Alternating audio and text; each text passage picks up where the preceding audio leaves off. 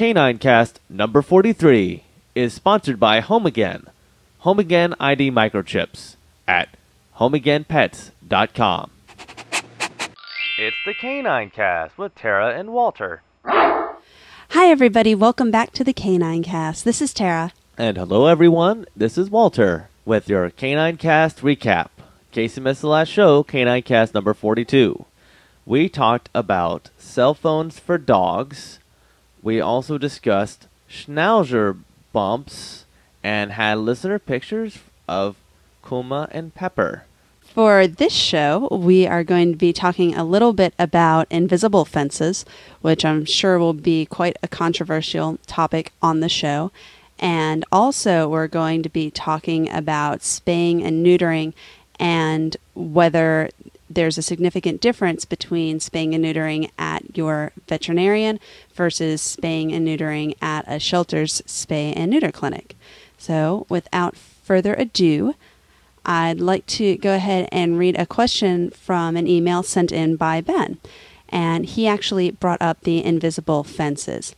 He says, I was wondering, what is your opinion on invisible fences? I know a few people who have them and say they are perfectly humane and their dogs have never been hurt, and some have never even been shocked by the collar. I'm afraid that this is a cruel way to restrain your dog, but I can only see it from my point of view and not a canine's. Well, Ben, there are many people who would probably come down on both sides of that fence, pun not intended there. I know that in some parts of Europe, any type of shock collar, which is what's used in invisible fences, are actually outlawed. However, I also know many people personally who have had a good experience with an invisible fence. So, first of all, for anybody who isn't familiar with this, an invisible fence, they're sometimes called hidden fences, are basically a fence that consists of a wire that is buried around a part of yard where you would like to keep a dog contained within that wire boundary. Then the dog wears a collar on it, and if the dog tries to cross the boundary, then that collar will give them a shock. Now, they say that the shock is about the same as you would get from static electricity. So it's enough to startle the dog, and I'm sure that it's quite uncomfortable, although from what I'm told, it's not supposed to be especially painful for the dog. However, it's supposed to be, uncomfortable enough that the dog is then not going to want to go outside of that boundary. Now, there's a few things to keep in mind. I would say personally, my take on them is that I would think that they would not be the first choice in what to use for a fence for your dog. As a matter of fact, I would personally recommend that they be used as a last resort if other things have been tried, and this is kind of the last thing that you can do in order to keep your dog contained. So and I've actually had a little bit of experience with this myself, and I'll share that story with you in a little bit. But before we get to that, just to give you some information on how these work with the dog. Some people make the very unfortunate mistake of thinking that they can just go ahead and put up this boundary, put the collar on their dog, let their dog go, and the dog's going to stay inside the boundary. I personally would say that that is not a very nice way to introduce your dog to this, because if the dog doesn't know that the boundary is there, then this just will totally take it by surprise. What they recommend that you do when you put in one of these fences is that you take some time to train your dog to stay inside of this boundary first. And this can and should take up to a few weeks to do. Now, the way that it starts is the boundaries put in and it's all set up to work. And before the dog even starts wearing the collar, the owner is supposed to go around with these little flags and put them around the boundary. Then go outside with the dog and begin training it. The way that the dog is trained is you take the dog out on a leash and just kind of walk around the yard, and any time that the dog goes toward that boundary, you call the dog away from the boundary and then praise them for staying away from it. And sometimes they'll even tell you that you can tell the dog no, or something along the lines, something that the dog will understand means that the dog should not go to that point or past that point. Then when the dog comes back inside the boundary where it's supposed to be, it gets praised. That way the dog learns that there's a positive association with staying in the boundary and that they shouldn't go outside of it. Now, over time, and this is over weeks, the flags are taken up little by little so that the dog goes from having a visual idea of where it is to, with the flags, to just, getting visual clues from generally where that boundary is inside of the yard. And at the same time, the dog has begun to wear the collar. Now, when the dog first begins to wear the collar, you're still going out with the dog and training them to do this. So you go with the dog, and when they get close to the boundary, you go ahead and pull them back. The collar should make a sound before it actually shocks the dog. So the idea is you're not going to allow the dog to be shocked while you're still working with it on the collar. You're just going to allow it to go to where it hears the sound. Then you're going to tell the dog, no, or whatever word you use to let the dog know that this isn't something it should be doing. Pull them back inside the boundary with you, and then praise them and tell them how wonderful they are. Or when I say pull, actually call the dog. You're not going to drag them. But, do something to entice the dog back inside the boundary and then praise the dog. And this goes on until basically the flags can come down, and the dog should, when you start seeing the dog going towards the areas that are where the boundary is, the dog will automatically turn around and come back. This, as I said before, may take a few weeks to get this effect. So anybody who wants to do this is going to need to put in some time and have some patience with it. All right, now, this whole entire time up to this point, the dog's been wearing a leash. So the dog hasn't been able to go outside of the boundary or to receive a shock or anything like that. It's just been the person with the dog on the leash training the dog.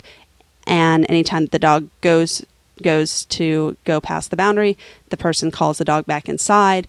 And so the dog is now, because it's learning, starting to come back on its own from the boundary. At that point, that is when the owner can try removing the leash. And at that point, you still want to be out there and supervise your dog and see what they do. This is when the dog may experience a shock. If they decide that now that the leash is off, that they can go out past the boundary, which does sometimes happen. However, generally speaking, they don't tend to experience the shock very, very often. Most of them will do it once or twice, and then get the idea that the sound means that a shock's going to come next if they don't get away from there. So, some things to keep in mind here. That's basically how it works. While this is all going on, this still doesn't mean that that you're going to want to leave your dog outside alone when with this up. You're still going to want to be outside with your dog and supervise them. And I'll get into why in a little while. But that's essentially how they work, how your dog is trained for them. Now, of course, the advantage of this is that for people who maybe can't have a fence in their yard, say maybe there's a neighborhood association or a code that doesn't allow it, they will still be able to have their dog run around more safely than if their dog is not contained by anything. It's an alternative to having to, say, tie the dog out. It's also something that people could use if they already have up a fence and the dog is escaping through the fence and they're having a very difficult time containing the dog. It's an alternative. However, I would say that I would recommend that if you do not have some type of a fence to keep other animals out, that with this invisible fence, if you decide to go with this, that at the very, very least you are always outside supervising your dog. Because while an invisible fence can keep your dog inside in many cases, what it can't do is it cannot keep out other animals, such as other dogs that may be roaming the neighborhood, or cats, whatever. But it would be, of course, a horrible situation for another dog to come cross the boundary, attack your dog, and your dog has nowhere to go. So make sure for anybody who is trying to decide how to do this, that that you would have to be outside and supervise your dog if there's nothing else keeping your dog contained or keeping other things out. In addition to that, there are some other disadvantages to this. One being that people who come by or walk past the house can't see it. So it may look to those people like your dog is charging at them.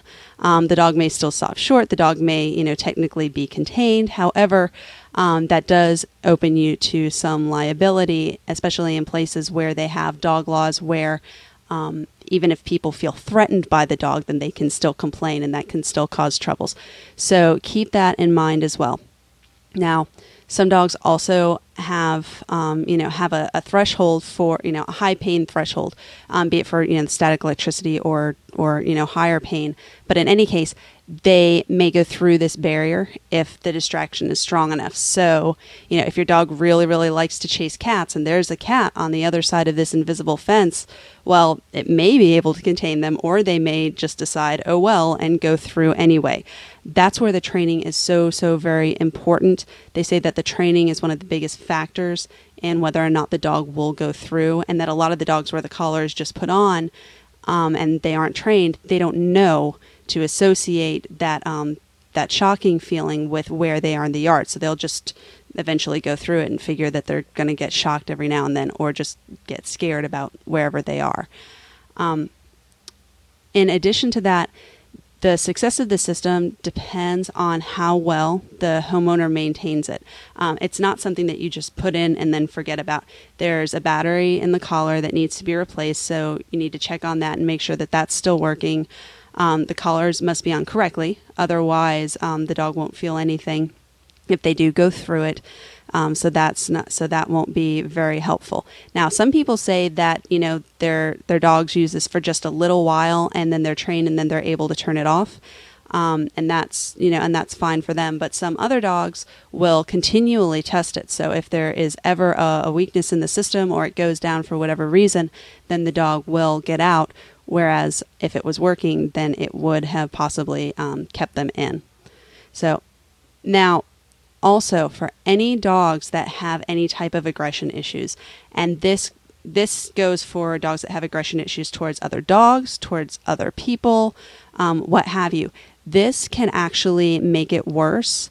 And it can also be something where these dogs that are aggressive may be more likely to go ahead and run through it. Now, the reason why it can make it worse, and it can even begin an aggression problem in a dog that did not display aggression before, is if the dog, say the dog is going towards the boundary and it gets the shock. Well, regardless of whether or not the dog knows to associate the shock with that boundary, if that dog happened to be, say, running towards a person on the other side or a dog on the other side, and it gets that shock, it may begin to associate those shocks with people or with dogs or with something else. It could be anything.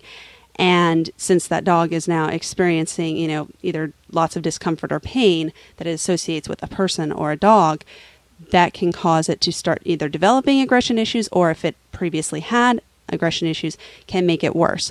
So a lot of people say that if your dog has any aggression issues, then this is absolutely not something that you're going to want to do. As a matter of fact, the original Invisible Fence company said that they don't sell the system to contain dogs that have any history of aggression, of biting, or of running away, because it's not a system that will necessarily be very successful for them.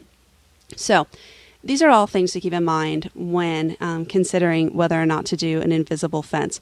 Now, I said before that we'd actually had some experience with it ourselves. So Walter and I can share that with you. Now, the reason for this is basically what happened is we've mentioned a number of times on the show that our Kyler is an amazing escape artist. And I don't know how much we've gone into detail with that, but The very, very first day that we brought her home and let her outside.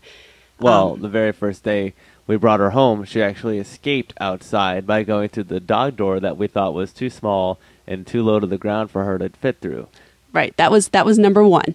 So but we figured, okay, so she knows how to use the dog door. That's fine, because we already had a full privacy fence, and there weren't any holes or anything for the dogs to get out, and she was just going in and out with our other dog, Toby. So we figured, okay, everything's fine. And throughout the night, they were allowed to go in and out, and we kind of kept an eye on them, and both were fine. So we thought, okay, very good. They can both use the dog door. Everybody's happy. Everything's set. Then the next day we went to work, and this was luckily a half day of work. Well, we were there for probably about 10 minutes when we got a phone call saying that our dogs were out. So we're going, oh no, how could they have possibly gotten out? And things are running through our head, and we're, oh my gosh, we just got this new dog. I can't believe that they got out. So run home and collect our dogs from our very nice, wonderful, understanding neighbors who were holding on to them for us, and immediately began to search the perimeter of the yard to see what had happened. And there, under the fence, was a very big, very obvious hole that had been dug that had not been there before. And there was no way Toby could have done a hole that big in that short a time. Oh no. So we figured, okay, that's got to be Kyler, the new dog. All right, so inside the house they go. And we begin to research ways to keep dogs inside of a fence when they want to dig out. So we hear, okay, well, something that's real quick and easy to use that contains a lot of dogs is chicken wire. Put it at the bottom of the fence. Make sure that it extends about 3 feet away from the fence so that they can't just dig right beyond it. So great. So we get chicken wire, put it down, and we get some stakes to stake it down into the ground so that it's not going to come up easily. However, then we let the dogs out, and they're running around. They're fine. We supervise them. Everything's good to go. So we think, wonderful, the problem's solved.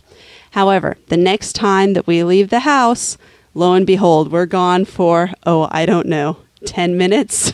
I wasn't sure if we actually left the house on purpose for that run or not. No, I think at this point we still assumed she couldn't get out. So. Yep. So we went to work or wherever we were going, and 10 minutes later, our wonderful neighbor gives us a phone call and says, "Your dogs are out." We go back, and she has pulled the chicken wire up off the ground, even with the stakes. And thinking about how uncomfortable this must have been on her feet, pulls it up from the ground to dig out under the fence. So we realize, okay, obviously that's not going to work. We need to find some way to attach it to the fence and then stake it into the ground. So we get our handy dandy staple gun and staple gun the chicken wire to the fence every couple of inches. So it's pretty heavily stapled in. This was great times. Oh yes, this is good fun. So we've staple gunned the chicken wire to the fence. It's re-staked into the ground. Of course, all of the areas that have been dug up have been filled in. We go outside with the dogs. We watch them. She's not even interested in digging out. And throughout the day, we just kind of observe them and see what they do, and everything's fine. And we, of course, practice pulling on the chicken wire to make sure it'll stay in the fence, and we can't pull it out, and plus it hurts to do so. So we figure, okay, this time we're probably all right. But we now are going to be a little bit more careful, and we're not going to really go out. So we go and we get in the car, and we drive down the block, and we come back. And we check, and the dogs are still there inside the fence like they should be. We're so very excited. So we decide, okay, we'll do a big test. We will drive down and get ourselves a little fast food breakfast and come back and eat it and see if the dogs were okay. And don't you know, in the, 10 or 15 minutes that took, we come back just in time to see Kyler slip out the bottom of the fence from where she had somehow pulled the chicken wire away from the fence, pulled it up from the stakes, and then dug out. So we're absolutely amazed with this dog. Into the house they go. So our next thing that we do is we go ahead and we actually bury concrete blocks along the fence line. So, and that was great fun. I think that was mostly Walter's great fun, to tell you the truth. Well, and we didn't actually, I don't think we did concrete blocks along the entire fence area. I think we just did it on the fence pieces that were side yard to the front yard, so that way if Kyler jumped over the other fences, at least they'd be contained by the neighbor's yard and maybe be distracted enough not to go any farther than that. I don't know. Well, she hadn't shown any sign of being interested in the neighbor's yard. She just wanted to go out front. And I think it may have been a thing just to see where we were, what we were doing, because actually when she would jump over the fence, she didn't really go much of anywhere. She just kind of like would stay there and look around and then go lay down on the porch. Yeah, exactly. That's probably what happened. The neighbor kept seeing her on the porch. But nonetheless, Toby would still go out of her hole and he would take a good run around the neighborhood, and it wasn't good for either of them to be out unattended and alone. So we went ahead and buried concrete blocks along the fence line, then put the chicken wire back over that, and then did our little test again where we watched them for the rest of the day, and they were fine. Left them alone for little tiny bits of time. They were fine. The big test came when we went to work for a day, and success, they were fine. We had no calls from the neighbors. We came home later in the day. We were very, very excited to see both of our dogs were there like they should have been. Now, throughout this whole thing, yes, we could have closed the dog door when we left. However, since we were both out of the house working for 8 hours a day, we felt like that would just not be very nice for the dogs, especially since Toby was not exactly at the height of housebroken. He kind of depended on the dog door in order to be able to do his business outside. So we didn't want to have to keep them inside for that long or longer if we got stuck at work later, which happened occasionally.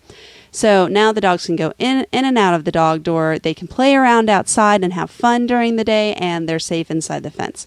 So we're very, very excited, and we give ourselves a big pat on the back and breathe a big sigh of relief. About 9 months later, at work, we receive a call that Kyler is out. Not Toby this time, just Kyler. So now we're thinking to ourselves, what happened now? Did we accidentally, pull up one of the concrete blocks and forget? Did she dig into a neighbor's yard? How in the world would she have gotten out? Surely she must be going under the fence or through the fence. Something's broken because it's a 6-foot fence. She stands 1.5 feet off the ground. Surely she cannot be going over this fence. So get home, walk around the perimeter of the fence, and everything looks great. There are no fence pieces gone. There are no holes under the fence. Nothing. However, we do notice some scratch marks by one of the fence pieces up towards the front of the house. So we go ahead and get Kyler out there, and we kind of wander around and observe her.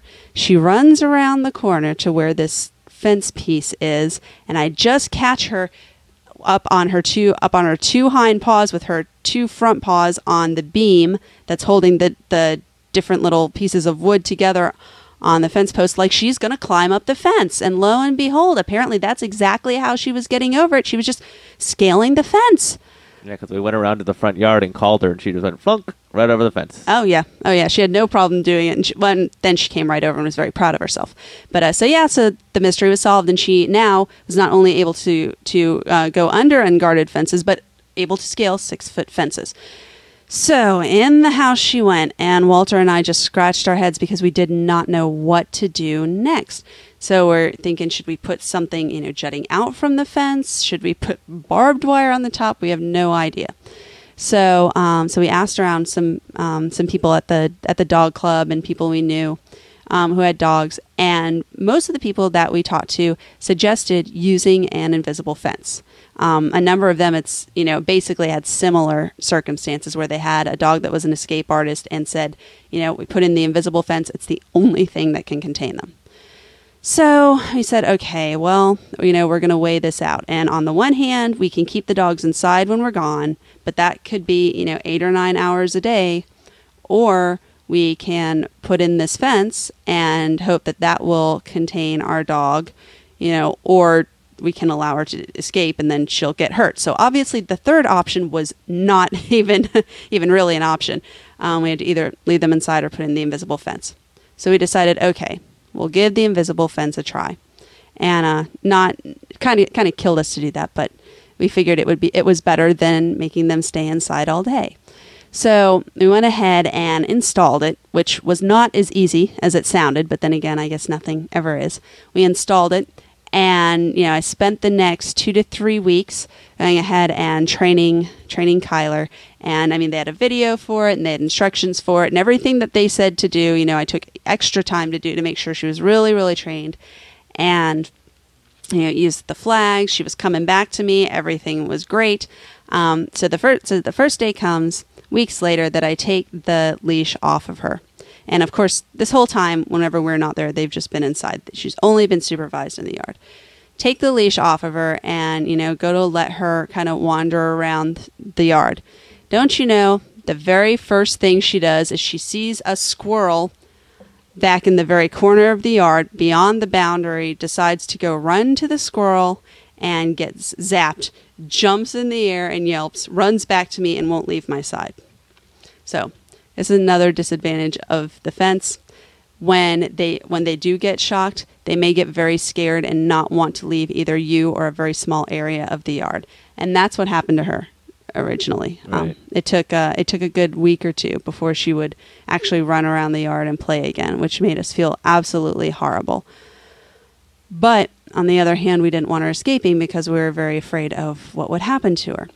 So we went ahead and left it up, and she eventually adjusted and got to where she wouldn't go past the perimeter, and everything was fine until about a year and a half later, we start noticing her developing all of these strange fears. Like for example, she wouldn't come near our couch anymore. If we were sitting on our couch, she wouldn't let us pet her.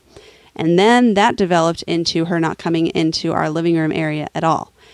And in addition, she would not drink out of the water bowl that she shared with Toby anymore. She had to have a totally different water bowl. So we're wondering, what's going on with her? Something's weird here. And what happened, and we don't exactly know why, is that our invisible fence had started malfunctioning, and she was hearing that beeping sound inside the house at just random places inside the house and developing a fear of there because she would, for her, that noise meant that she was about to be shocked if she continued on. Yeah, I had a digital camera that I had gotten that had a similar sound, and I had to turn off the sound beeping on the camera because she would freak out every time. When I first got it, I tried to take a picture of her. She ran away. It was so sad. Yeah, and it took us a while to figure out that that's what it was the noise. The noise sounded to her like it. So, if they, whenever they hear a sound that sounds like that, they will learn to fear it, and they'll, do whatever they can to kind of get away from that. Now, we still don't know why the collar was making the noise in the house. But what we did at that point, we just stopped using the invisible fence. Then we had to retrain her to be okay with the couch and to be okay with the water bowl and to be okay with entire rooms inside the house. Meanwhile, outside it was off. So we kind of kept her supervised. But don't you know, she continued to try the boundaries, even though she had been doing this for however long. And at this point, it had to have been over a year. She kept trying those boundaries, and when she noticed that it wasn't making noise, she would just go past the boundary. So, long story short, I guess very long. She's like the velociraptors from Jurassic Park. They keep trying fences over and over again. She pretty much was, and yeah, I guess long story even longer. It basically didn't work for us. Would I use it again?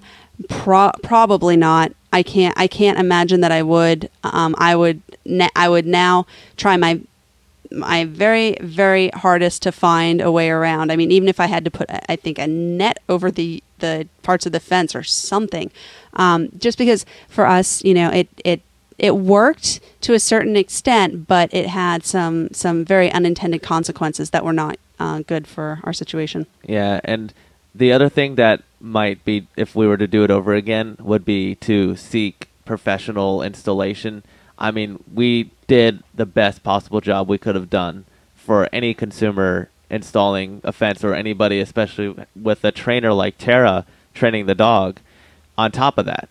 But to have a professional install the fence, you might get a different result in the end. Maybe you won't have the side effects that we experience inside the house with the fence. But when you're messing around with pain and, you know, you could have it go off accidentally and have all sorts of weird associations created, there's got to be a you know, like Tara said, this has to be an absolute last resort, I think.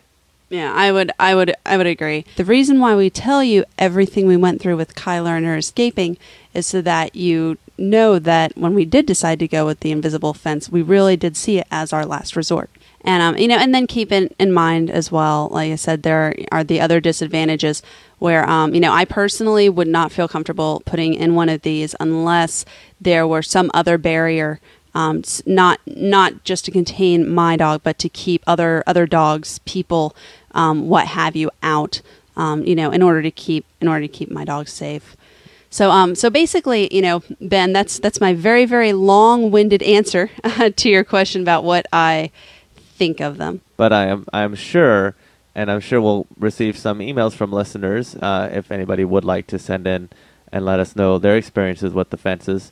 But I'm sure that there are people out there who are using this and have great experiences with their dogs. And as Tara said, it was recommended to us by her pet club. So your mileage may vary, but I think that in the end, it's just a huge challenge that there's got to be a better way.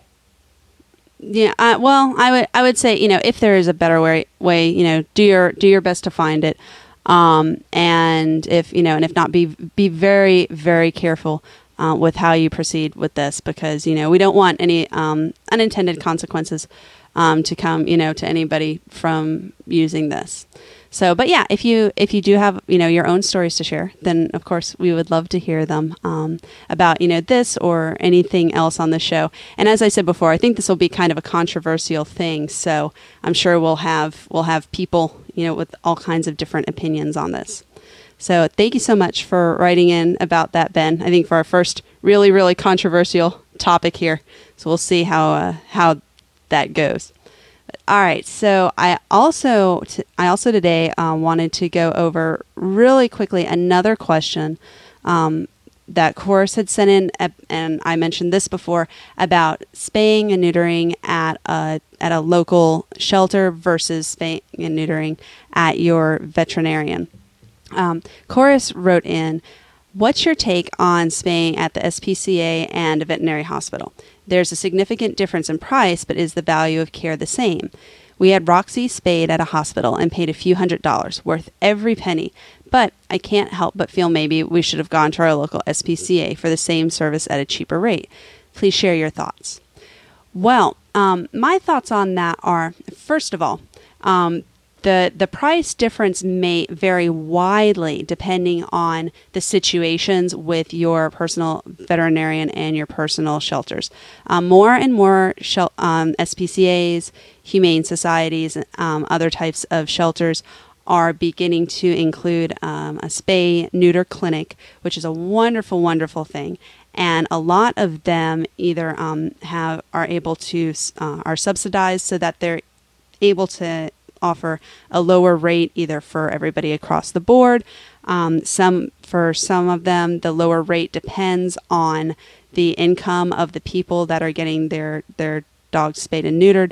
So that means that it may raise or lower depending on what your level of income is. There's a number of different ways in which they do it. So you're going to want to look into that and also look and see how that compares with your veterinarian. So far as the value of care, I would say that more than being able to put a value on it, the care is likely to be different. And so far as the value, well, a lot of that's going to depend on what you're comfortable with and what you are looking for. For example, there's a lot to be said for the comfort that a lot of people feel in taking their dog to their vet, especially, you know, if your dog's been there a number of times to get shots and so on, and, you know, your dog feels comfortable with the vet, you feel comfortable with the vet, and the vet knows your dog, then that may make you a lot more comfortable about the surgery that's about to go on. And then that can be, you know, a big difference or a big reason to pay the difference in price. In addition, a lot of veterinarians may actually want to, after the surgery, keep your dog there for, for observation, a lot of times overnight. Now, at a spay-neuter clinic, they tend to do an excellent job. The spay-neuter clinic, since that's all they do there, the veterinarians there and the staff there tend to be very, very familiar with this surgery and do it all the time. So they tend to do a really, really great job. And a lot of times they're not going to keep your dog overnight for observation. Normally they'll have you drop off your dog at the beginning of the day. There'll be, a certain time frame, and then you pick up your dog at the end of the day within a certain time frame as well. So a lot of the observation there will be left up to you, whereas at your vet, your dog may be staying over. So that accounts for part of the difference in price as well. Now, with the surgery, it is considered major surgery, especially with spaying for your dog, because they actually do, cut into the abdomen. It's less of a big deal with the males, but some observation is going to be required. So part of one of the things you want to think about is whether you're going to feel comfortable observing your dog, feel like you're going to be comfortable knowing what to look for, or whether you would rather having them be at the veterinary clinic or the veterinary hospital for them to observe your dog as well. So there's a couple of things to think about there, but I think that going either way is an excellent option. Spaying and neutering is so very, very important for all dogs, and and both veterinarians at your local personal vet or the ones at the spay and neuter clinics are both well versed in what they're doing, so they're able to do a very, very good job with your dogs. So it's really up to you. I would recommend for anybody who is looking at these different options to check both out, see what the price difference would be, and then also find out the actual steps, the full range of care that's going to come with the surgery, and see what makes you feel most comfortable, and what you may want to do, whether you want to observe your dog or leave it there, or what other extras you may get through your own veterinarian that may or may not also be offered at the spay and neuter clinic. So thanks for that great email, Chorus. And hopefully that'll give you some food for thought for next time that you're taking one of your dogs in to be spayed or neutered. And now for a word from our sponsor. As a bloodhound, I have a pretty good sense of smell. Right now I can smell a 7-ounce filet with hollandaise sauce about 4 miles from here. I love filet. I think I'll go see if they have any left over. You don't think your dog will run away? Your dog might think differently. 1 in 3 pets will get lost. Without ID, 90% won't return home. That's why vets recommend the Home Again microchip, a safe, permanent ID that can bring your pet home. Talk to your vet about Home Again and visit homeagainpets.com. Thanks so much to our sponsor, Home Again, for helping to support this show, and also for helping to spread the word about microchips, what they are, what they can do, and why they're so very, very important to have for your dogs to help keep them safe and happy. Now, we love getting emails from our listeners, so please continue to send those, and it really, really brightens up our day whenever we see that. So please send us your thoughts, your questions, your stories, and also pictures of your dogs. We love getting those and putting those up. So we hope to have some more for you on the next show. And now I think that just about wraps it up. So if you haven't already, please remember to spay or neuter your dog. It's the best thing that you can do for your furry friend. If you have a question for Tara or a comment about Canine Cast, please send an email to caninecast@gmail.com. Or you can leave a voicemail at 206-338-DOGS. And you can leave a comment on our website at caninecast.com.